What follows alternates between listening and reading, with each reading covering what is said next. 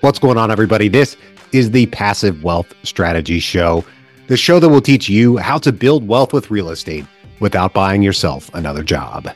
As always, I am your host, Taylor Load. I'm a real estate investor, and I focus on multifamily and self-storage investing. If you'd like to learn more about what we're up to, just go to investwithtaylor.com. Thank you for joining me here today on February 16th, 2024. I hope you had a great Valentine's Day between you and your significant other. Today, I want to dig into why taking tax or investing advice from TikTok or other social media apps is a terrible idea. And I'm going to illustrate that for you with a post that was shared by Brandon Hall. If you don't know who Brandon Hall is, he is a CPA who specializes in working with real estate investors and helping them on their taxes and their tax strategy. Recently, he shared a really interesting and kind of unfortunate story that an investor went through with an IRS audit and a deduction that they tried to take on their taxes for a car. And this is a pretty popular thing that you can see kind of commonly on TikTok and other social media things where they're telling you, oh, how great it is that you can write off all this money against your active income, just buy a car and, call it good. But there are a lot of nuances to that law.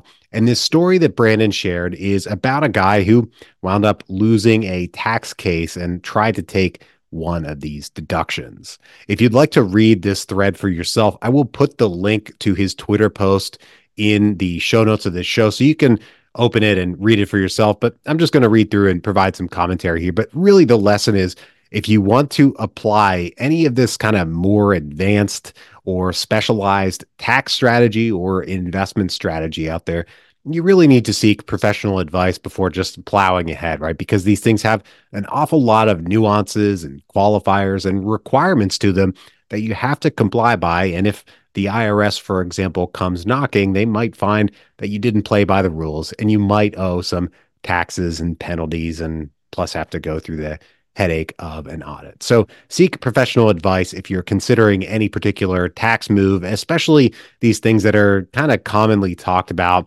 in the real estate space by, talking heads out there on TikTok and other social media apps. So let's get to it. For those of you watching the video, I will share the image as well. And remember, you can click the link in the show notes to read this thread for yourself. Okay, so let's get into it. Reading from the thread, this business owner bought an Aston Martin and wrote off $21,747 against his income. Got audited, taken to tax court, and lost. Here's the story. Remember, you can read this through the link if you'd like. I've posted jokes about the G-Wagon deduction in the past, but this is a real example where a taxpayer bought a luxury vehicle, claimed a tax deduction for it, and got caught by the IRS.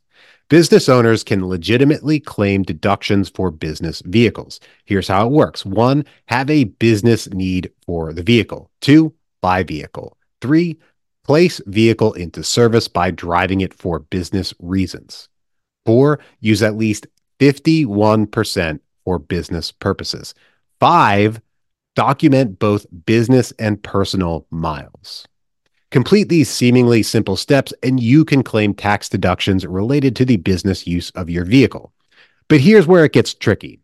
Taxpayers have a habit of not documenting deductions properly, if at all, which makes number 5 the hardest part.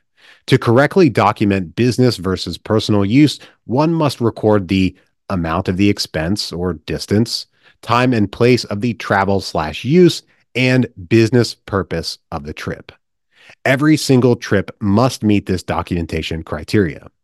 Interestingly and foolishly, our doomed business owner claimed he used the Aston Martin 100% for business use, to which the tax court judge wrote, quote, although we believe petitioner's testimony that he used the Aston Martin for business purposes, we do not believe his testimony is sufficient to establish that he used it solely for business purposes. Petitioner provided no credible evidence to show that he used the Aston Martin strictly as a business vehicle, and we find it very unlikely that he did not use it for occasional personal excursions, unquote. My advice, or this is Brandon's advice, quoting from Brandon. My advice, if you want to take fancy tax deductions, spend less time on TikTok and more time with your accountant. And he is 100% right about that. And you know what? I see a lot of real estate investors out there using this deduction properly. And they use it properly because they speak with their CPA. They learn all those steps that they need to take, and then they document properly the usage of their vehicle for their businesses. Real estate is an incredibly tax advantaged way to invest and build wealth, but the tax advantages only really work if you use them properly. And a lot of folks who are trying to use some of these tax advantages don't really qualify for them. So if the IRS does come knocking, they will declare that, no, you couldn't use this and you owe taxes and penalties. Just be a very, very big problem. And this doesn't just apply to the G-Wagon deduction, as Brandon calls it. There are a lot of folks out there that are using, quote unquote, the short-term rental loophole that generally don't qualify for that. I've seen more posts about folks getting audited by the IRS because they used the short-term rental loophole to try to reduce their W-2 income taxes, but they didn't properly document their activities in the short-term rental, or even if they did, the IRS determined that their activities were not sufficient to qualify for the active tax loss against their W-2 income. So it's super important to work with a professional and get off of TikTok if you want to use any of these kind of less common or fancier or harder to use tax deductions. They are there, they are available, but you want to be ready in case the IRS comes knocking. You don't want to use these things inappropriately, because if they do, they're going to catch you and you might owe some additional penalties, which is a big problem. Plus all the costs of going through tax court and everything like that. Just do it right the first time. It's going to be a lot cheaper to do it right and work with a tax professional so you can get it right in the first place. And then if they do come knocking, you'll be covered, at least hopefully, if you do everything right and check all of the boxes. Go seek the advice of a tax professional.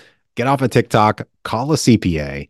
And that's really what I wanted to share with you today. And especially for this gentleman who tried to claim 100% business use on this Aston Martin, didn't work out so well for him. Now, I like Aston Martins. I like nice cars, and I don't blame anybody for wanting to buy an Aston Martin, of course. But if you want to use one of these so-called tax loopholes, be ready and follow the rules. And I also wanted to provide a comment here about the phrase tax loopholes. These things aren't loopholes. They're written into the law to incentivize a certain behavior with your money, with your business, right? They're in there deliberately in the tax code to further a business, to provide an incentive to invest in your business in a particular way. A 401k is not a tax loophole, right? It's a way to defer taxes from, say, your W-2, but it's written into the code deliberately. So are all of these other regulations, like the business use deduction for vehicles. They're not loopholes. They're in there deliberately, but you need to use them appropriately. So that's my little personal crusade about the phrase tax loopholes. I think we should stop calling them that. They're in the rules. They're written that way. And I think when we call them loopholes, or when folks call them loopholes, they're tempted to kind of try to jump through the loophole without following all of the rules, like the documentation, like following the rules with regards to the personal use of business vehicles and other things along those lines. It starts with our kind of mental state, if you will. And if we think they're loopholes that we kind of need to just jump through and sneak ourselves through, then maybe we're less motivated to follow the rules, if you will, and, be ready for in case the IRS comes knocking. Think about it. If you're following or you're trying to follow one of these rules and get a special tax treatment in your business, your real estate investments, or whatever, call a CPA, follow the rules so that you don't get your hand slapped. I want to thank you for joining me here today for this conversation about tax loopholes, if you will, quote unquote, tax rules, and the importance of following them.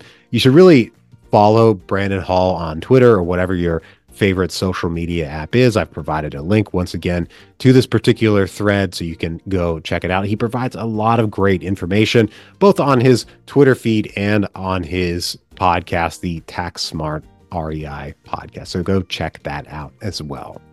I hope you have a great weekend, and we will catch you back here on Monday here on the Passive Wealth Strategy Show. If you're enjoying the show, please take a moment and leave us a rating and review on Apple Podcasts. I appreciate that so much. Don't forget to subscribe and catch us here every weekday. Talk to you Monday.